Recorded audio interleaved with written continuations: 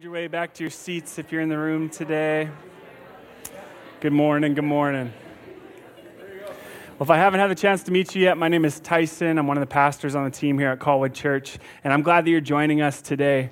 If this is the first Sunday that you've been with us, or maybe you haven't been with us for a little while, we are in a series called Not As It Seems. And it's a study on the book of Revelation. And we've been in this for a couple months now. And today we get to chapters 8 and 9 in Revelation. And near the beginning of the book in chapter 1 of Revelation, we read these words. Blessed is the one who reads and those who hear the words of prophecy and heeds the things which are written in it, for the time is near. So today we're going to jump right into the text because Revelation 1 says you will be blessed by hearing it. Are you on board with that?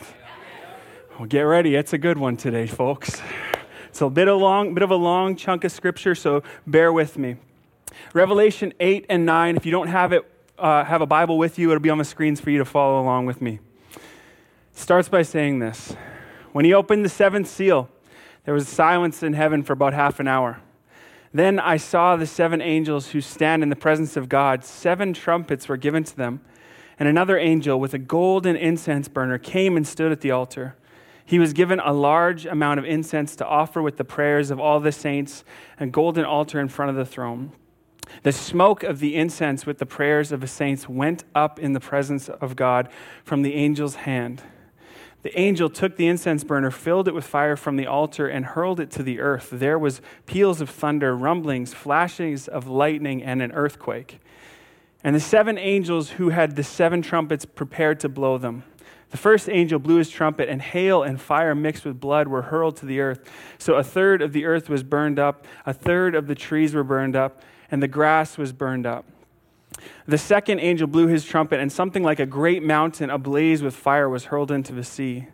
So a third of the sea became blood, a third of the living creatures of the sea died, and a third of the ships were destroyed.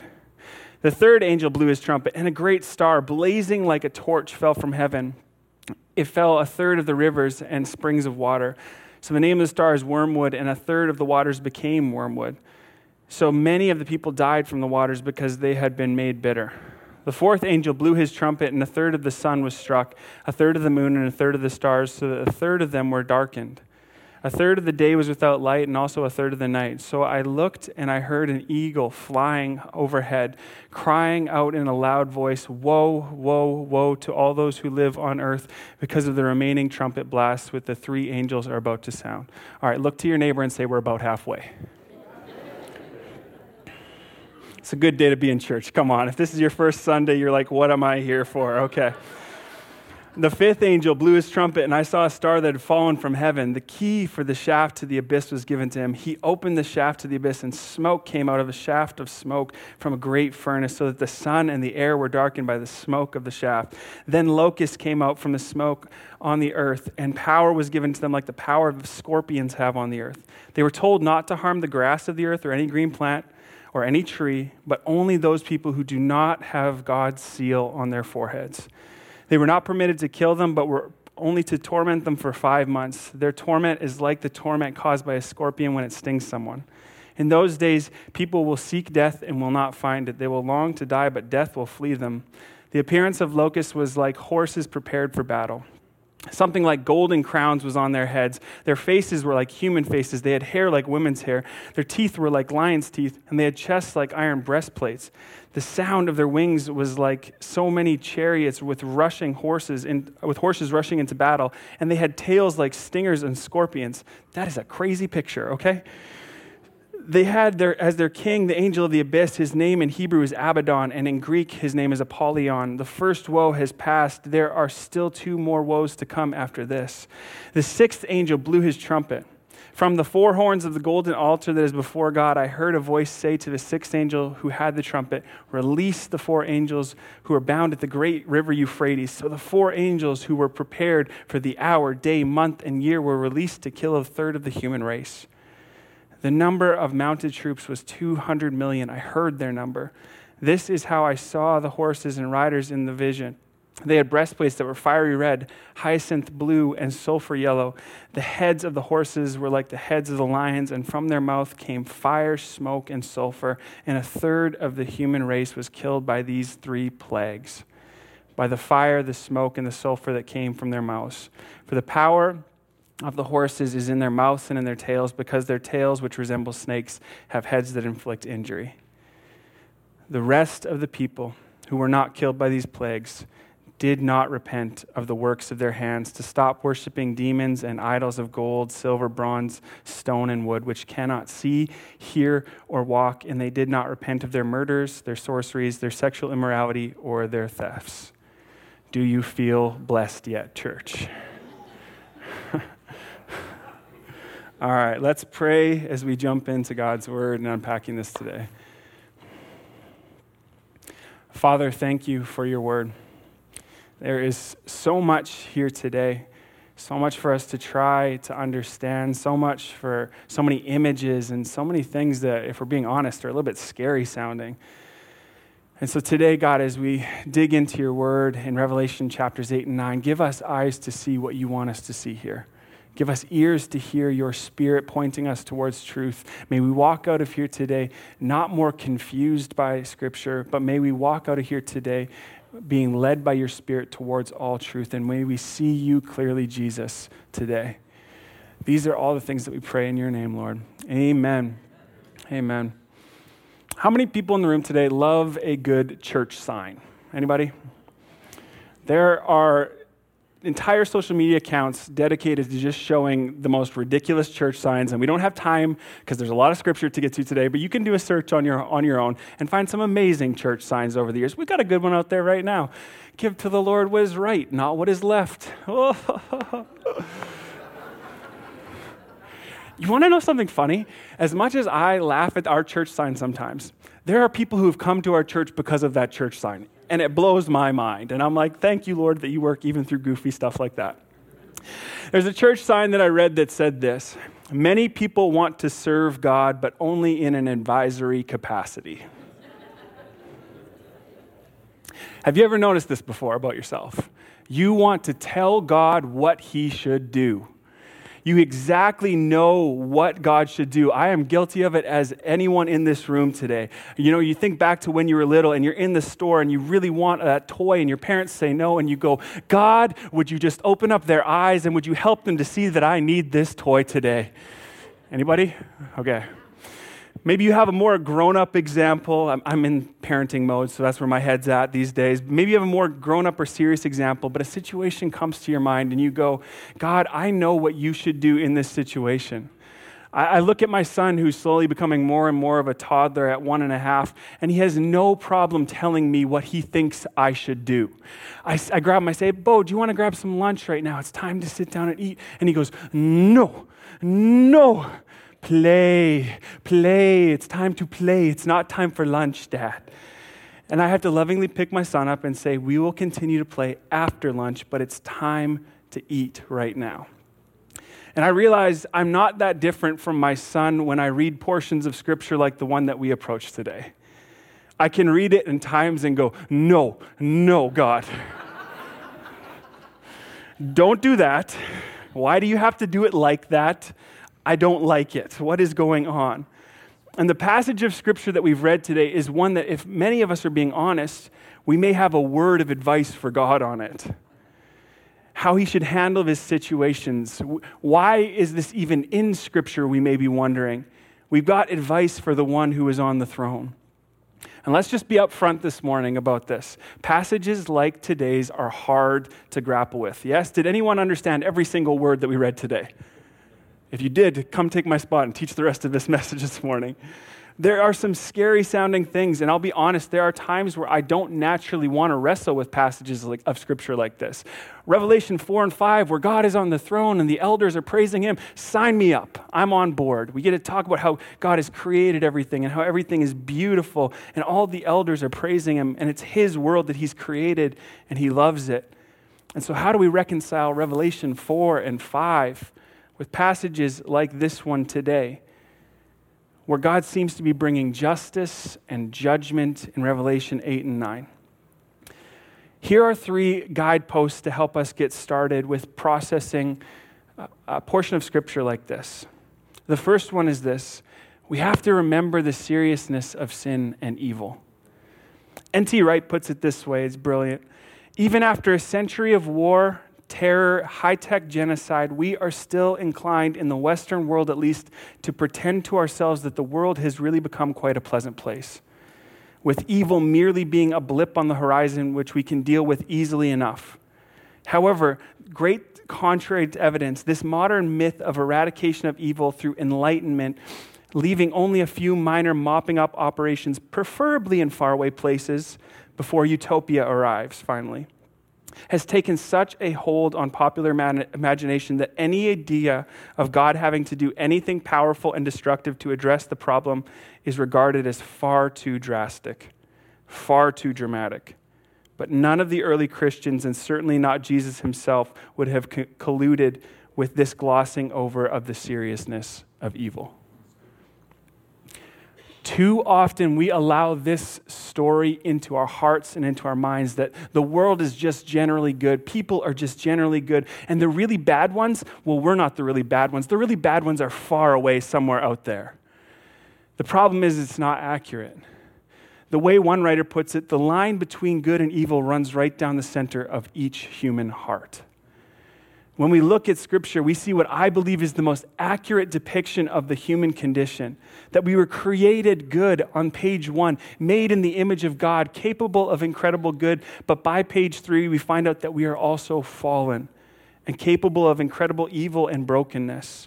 Sin has entered the equation, and it's a problem not just for bad people far away, but for each one of us today. Sin is a big deal, no matter how many movies or TV shows try to pitch us the idea that we are so close to utopia. We are so close to it being just a good world. If we all just worked together, we would get there and get rid of all the bad people. That is the story of Babel in Scripture. The story of people coming together, but God sees the wickedness, and he sees that if they were going to come together, guess what? That wickedness was going to be multiplied even more. It doesn't get eradicated. And we don't have to look far today to see that for all of our advances in technology, in medicine, and whatever else you want to measure, that while we have brought much good into the world, they have not fixed our biggest problem. What we do with sin and brokenness and destruction that we can see all around us in the world and what we can see even in our own hearts. So the next time you hear someone say, all we need to do is get rid of so-and-so and Canada would be a utopia. Or if so-and-so was in a position of power, everything would be fixed. Go, no, I've heard that story before. It's not true. And people try to sell you on it. Shake your head and say, I've read my Bible. I know the problem isn't just out there, but it's bigger than all of that. When we struggle to see God bringing justice and judgment, our first problem is often that we underestimate the power of evil and sin in the world today. Second guidepost to help us wrestle with God's love and his judgment is one that we've talked about throughout the course of this series. Do not mistake symbol for reality. Pastor Sean has reminded us throughout Revelation, we are seeing many pictures and many images. One of the pictures that Pastor Sean has talked about is the sevenfold Spirit of God. Does that mean that there are 7 Holy Spirits? No. 7 is a representation of perfectness and perfection. And so what that is saying is that there is a perfect Holy Spirit before the throne of God. And in this passage today, the way that John records God's justice and judgment coming is stylized in a way that when we talk about 1/3 being wiped out of all those different things, we are not talking just about 1/3 as if God has measured it off and done it perfectly. We are talking about God's actions to purify the world. As Pastor Sean has talked about over the last few weeks, when we get closer and closer to the end of Revelation, we see God's kingdom colliding with earth. And we see at the last pages of Scripture, a new heaven, a new earth, redeemed and made one. And that is a part of what is happening in this passage today. In our backyard, we have a cherry tree. And over our time living here, it needed some trimming. I haven't trimmed it over the past 4 years, and so lots of branches on it were dead. And the leaves were beginning to grow sparse. It was the cherries weren't growing very well, although there were a few raccoons who would disagree with me on that one. And so this year, I borrowed a friend's chainsaw, and I started to cut off all those dead branches on our tree. And over the course of this summer, that tree has come to life. more leaves than I've ever seen in our 4 years being here. And the tree is growing and blossoming and thriving. And I think this is a picture of what is similar to what God is doing in these chapters. He is getting serious about the parts of creation that have become dangerously diseased, and he's removing those parts so that the rest may be saved. Don't get me wrong, it is still a radical work, no doubt about that. There is a pile of dead branches in my backyard. They got cut off from the tree. I'm not trying to minimize that. But God is serious about dealing with the brokenness and the systems that we have set up as people to degrade and enslave others. And a little bit of watering the tree won't do. There needs to be at some point a major surgery to cut out parts that are continuing to destroy and to harm the rest. And in this passage, we need to focus on the symbols and seek to understand them, not get caught up in just, well, 1/3. Am I part of that 1/3 or am I not part of that 1/3? We need to focus on the pictures that God is giving to us and remember what he is trying to teach us through them.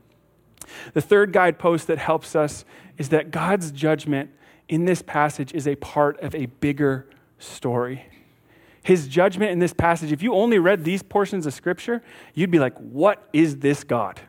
This is crazy. I do not understand what is going on. But this is a part of the grand story of God and humanity that we see all throughout Scripture from Genesis to the end of Revelation. And to help us unpack that a bit, let's start by looking at the trumpets that we read about today. In the Old Testament, trumpets were connected to a number of ideas and occasions, including judgment, warning, victory, and the last day, when there would be a final judgment. Here are a few examples from Scripture. In 1 Kings 1, a trumpet is blasted when a king ascends to his rule. Trumpets declare war in Judges chapters 3 and 7. The day of the Lord in Joel chapter 2 is announced by a trumpet blast. And festivals were announced with trumpet blasts in Numbers 10. And all the Israelites, if you've watched VeggieTales and you know your story, the Israelites marched around Jericho while they're throwing Slurpees on their heads. And then trumpet blasts before the city falls down. In all of these instances in Scripture, there is a strange mix of joy and judgment when the trumpets were being blasted. For the people inside Jericho, it sure felt like judgment. There was nothing good about their city falling. But for Israel, there was a joy to what was happening in that moment. And God's kingdom is breaking in. A new king is coming. And for some who want to hang on to their own kingdoms, this is actually not good news to them. It can seem like judgment. And for those who want to welcome a king, though, welcome King Jesus, there is joy. And for John's original audience of this letter, there was a clear connection to their history as a people, to the history of Israel. If you're unfamiliar with the Bible or you're new to Christianity, the Bible is divided into two parts. There's the Old Testament and then there's the New Testament. And the Old Testament largely tells the story of God and the people of Israel. God calls one family, Abraham's family, and he says, you are blessed to be a blessing to the world and to share who I am with the whole world. And the majority of the story tells about how that family grows and grows and grows and becomes the people of Israel. And these people end up in Egypt at one point in their story, and they're growing so strong and powerful that one day the Pharaoh decides that they're becoming too strong, and he decides to enslave the whole people of Israel. And this Pharaoh is not a good dude. At one point, he orders the killing of all Hebrew male babies so that they would not continue to grow stronger and stronger. And how long do you think this goes on for? 400 years. 400 years of oppression and enslavement, 400 years of brutally working hard under the Egyptian masters. And the people of Israel are calling out, crying out to God to deliver them from this. And if you know the story, God says, I will deliver you by tapping a man named Moses on the shoulder. And he says, go to Pharaoh and say, let my people go. And if you haven't read the story, you can go to Exodus chapters 7 to 12 and find that Pharaoh says no. And so God decides to strike the land with 10 plagues to show them the power of God. And all of this culminates with the 10th plague, which is the death of the firstborns of the land. But the people of Israel are spared of this death by sacrificing a lamb and covering their doorposts with the blood of that lamb. If you're new to church and you're like, why do we talk about Jesus' blood so much? This is a part of the story as well. It is steeped in Israel's story. The people are saved and they are delivered by the blood of the Lamb over their doorposts, and they don't have to worry about the 10th plague and the angel of death coming to their homes. And so when we say we are covered by the blood of the Lamb, we are saying God is that for us today. That is what Jesus did for us. The people of Israel are saved, and God uses Pharaoh's hardness of heart and pride to turn back on him and his own people. And God judges Egypt for their wickedness and idolatry. And all of this is a backstory for the story that John is telling today. It is in the background of their minds in this story of Revelation.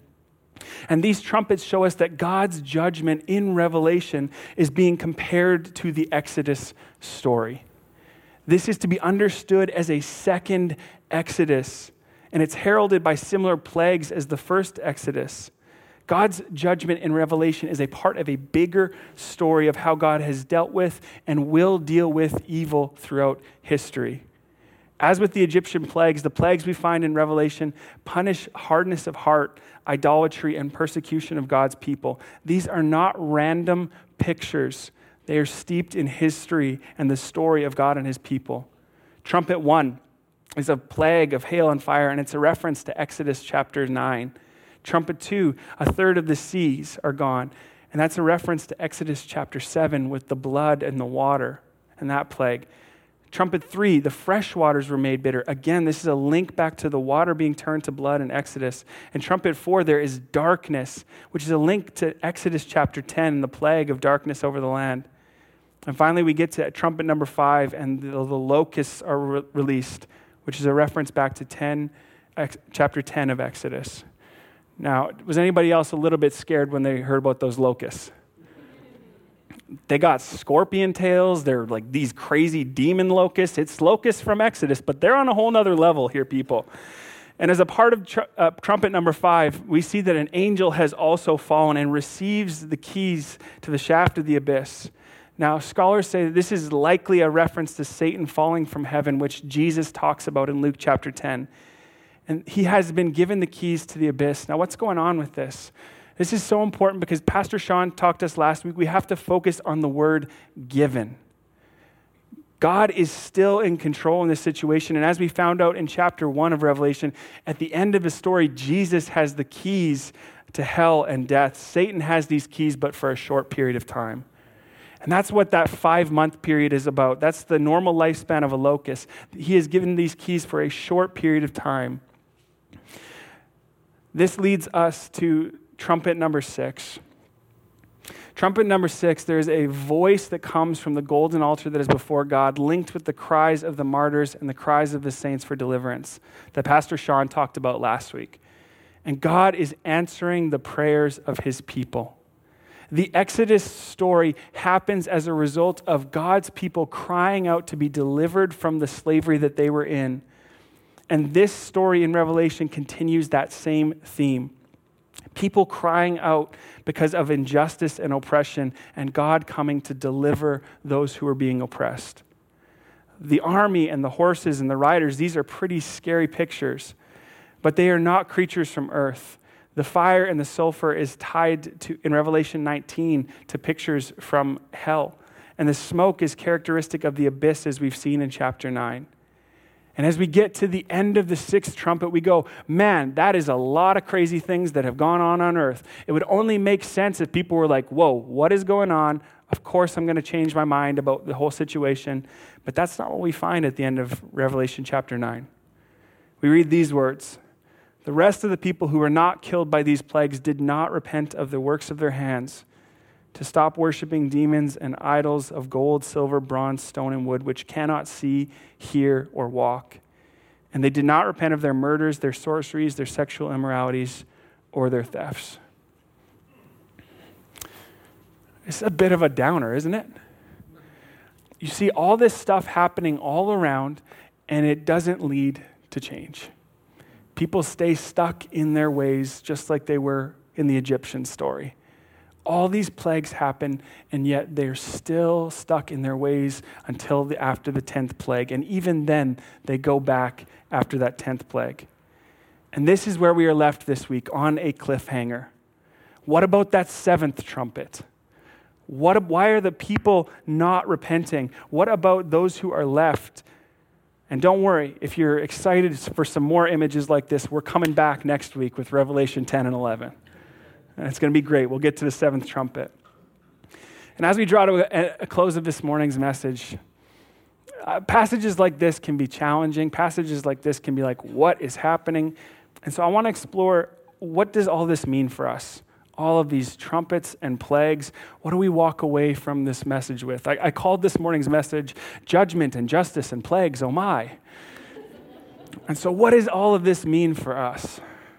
The first thing that it means for us is that God's judgment is good news. I know this sounds counterintuitive, but what God's judgment says is that he sees injustice in this world and he will do something about it.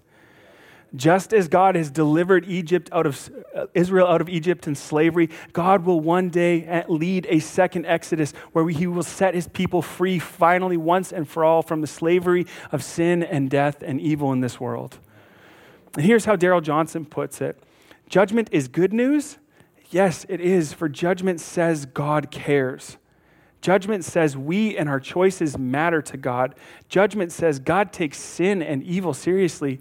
Judgment says God is not indifferent to nor tolerant of evil and sin. Judgment says that God moves against evil and sin. On our first reading of chapters 8 and 9, and maybe even if we're being honest, our second and our third reading of these chapters, we may have a word or two for God. We may be like, God, no, not like this. What are you doing? I don't understand this. Don't do that. God, how can you do that? That's too far. We may want to advise the one who is on the throne in chapters 4 and 5 of Revelation. But we must remember that God's justice and his judgment is good news. It means that he cares about humanity and his creation, and he will do something about evil in his timing. The second thing that we see is that even in God's justice, there is mercy. Remember the number from today, 1/3. It's not 2/3. It's not everyone and everything being wiped away. God chooses to cut away some things. And if we go back to the Exodus story, God is patient before he brings his judgment. He waits 400 years, which how different is that from us today? If we see one person do something online, we go, ugh, did you see what she said? I'm not watching any more of her movies ever again.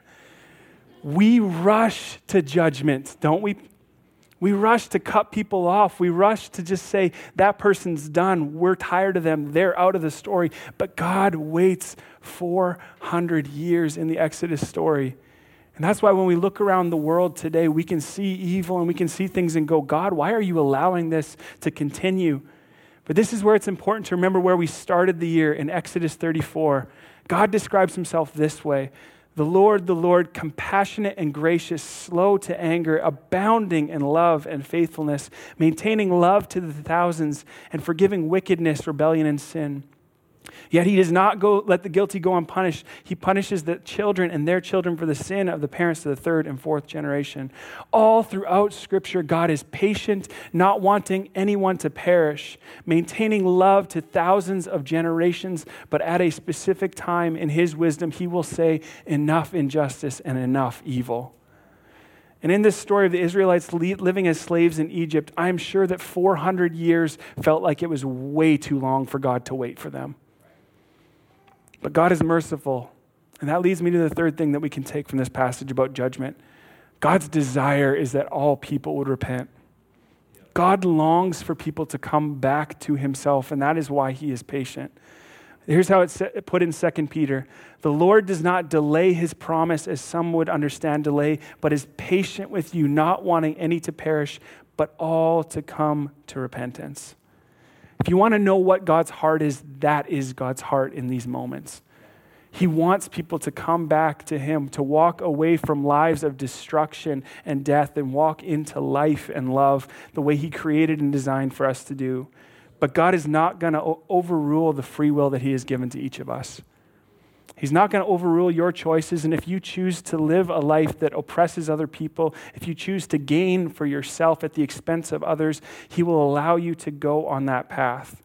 He's always going to call you back. He's always going to woo you and want to bring you back into a life of love. But there will be a day where God says enough is enough, and he's going to act against evil. He will deliver us just like he delivered Israel from Egypt. Leads me to the fourth thing that we can see from this passage. If you are marked by the blood of the Lamb, you have nothing to fear. When you read Revelation 8 and 9, if your first picture that you walk away from it is fear, you're missing the central point of this story. If you are marked by the blood of the Lamb, you have nothing to fear. What is going on around you may be scary. I'm not going to say that it's not. It was scary in Egypt when the angel of death passed over, but when they were covered by the blood of that lamb, they did not have to fear. And we can look at the things that are happening all around us, and we can freak out trying to predict future stories and go, well, this sounds like it's a helicopter, so that must be the scorpions or helicopters, and that's what's going on. And is the mark of the beast underneath my bed? And we can start to freak out about these things and get so worked up about wondering if we've taken on the mark of the beast. And we'll get to that in future. But the point is, if you have said yes to following Jesus, you are marked. You are marked by God. And you don't need to worry. You don't need to have fear. People are all around us having fear, looking, freaking out, wondering if something is the mark of the beast. Guess what? In Scripture, it's plain what the mark of the beast is. It's something that you choose to take on. You don't have to fear if you have not chosen to take on that mark. If you have chosen to take the mark of Jesus on your foreheads, you do not have anything to fear because you have been marked by the blood of the Lamb. Those demon locusts that we read about in Trumpet 5, they're not touching you. So don't worry. Don't fear. You are covered. And that leads me to the last thing that I want us to highlight from this passage today. Your prayers matter. Did you notice that where we started in Revelation chapter 8, the prayers of the people are offered up to God and they are stored in heaven and offered to him? You may wonder, do my prayers go anywhere? Do they do anything? Revelation chapter 8 says yes. No prayer you have uttered has gone unheard. It is stored up in heaven and it is given to God by the angels. Isn't that incredible, church? God is sovereign over all, but in his sovereignty, he has chosen to make the prayers of his people a part of how he exercises his will. Your prayers have the capacity to shape history. Do you believe this, church? Do you believe it? I'm not convinced. But guess what? Shameless plug, we have the opportunity to pray tomorrow night. So you got until then to believe it, okay? Come join us tomorrow night to pray at 6:30. We're going to be praying for our community, praying for more of the Spirit. And this people in this time period who heard this first letter did not have much power, did not have much authority, did not have much wealth, but what they did have was prayer. And their prayers were heard by God and answered. This is where we are at in Revelation chapters 8 and 9, church. I won't lie, these chapters are difficult. These chapters have some tough things in them. They're intense and they're packed with pictures that are difficult to wrestle with. But I think that these pictures are actually meant to shake us and to wake us up. They're meant to cause us to pay attention because evil is real and sin is a big deal. The good news for each of us, though, is that through Jesus' death and resurrection, he has dealt a death blow to sin and evil and death, and we are now covered by his blood. Do you believe that today, church? Amen. And so we do not have to fear judgment. We do not have to fear justice when we walk under covering of Jesus' blood. And as we get to the end of Revelation and we see a new heaven and a new earth redeemed and becoming one, the good news is that evil, death, disease will have no place in that new creation. That's why God's judgment is good news, church. Let's pray today.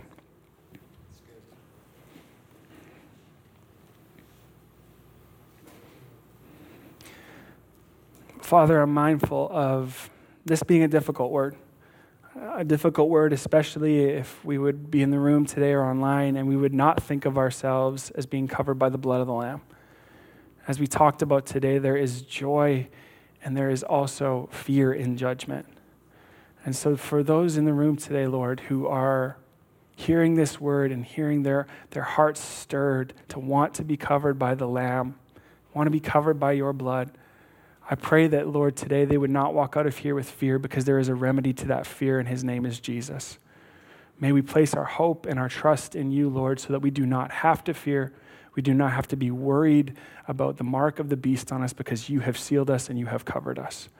And so today, Lord, as we go out throughout the rest of our day, may we reflect on these difficult words. May we reflect on portions of Scripture that we would rather skip over if we're being honest.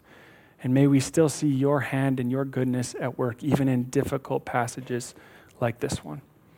God, you are good, and we are grateful for your incredible love and even for your justice and judgment today. In your name we pray all these things, Jesus.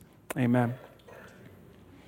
Well, church, if you're in the room today, and as I was praying, that is you. You want to be covered by Jesus' blood. You don't want to walk in your own strength anymore. You want to say, I want Jesus to cover me. I encourage you, text the word life to 250-478-7113. One of our pastors would love to walk with you as you start your journey of following Jesus. We're grateful that you are here today. And if you're brand new, we encourage you to go meet Pastor Josh in the Welcome Center. He'd love to say hi to you. Have an amazing week, church, and we'll be back next week with Revelations chapter 10 and 11.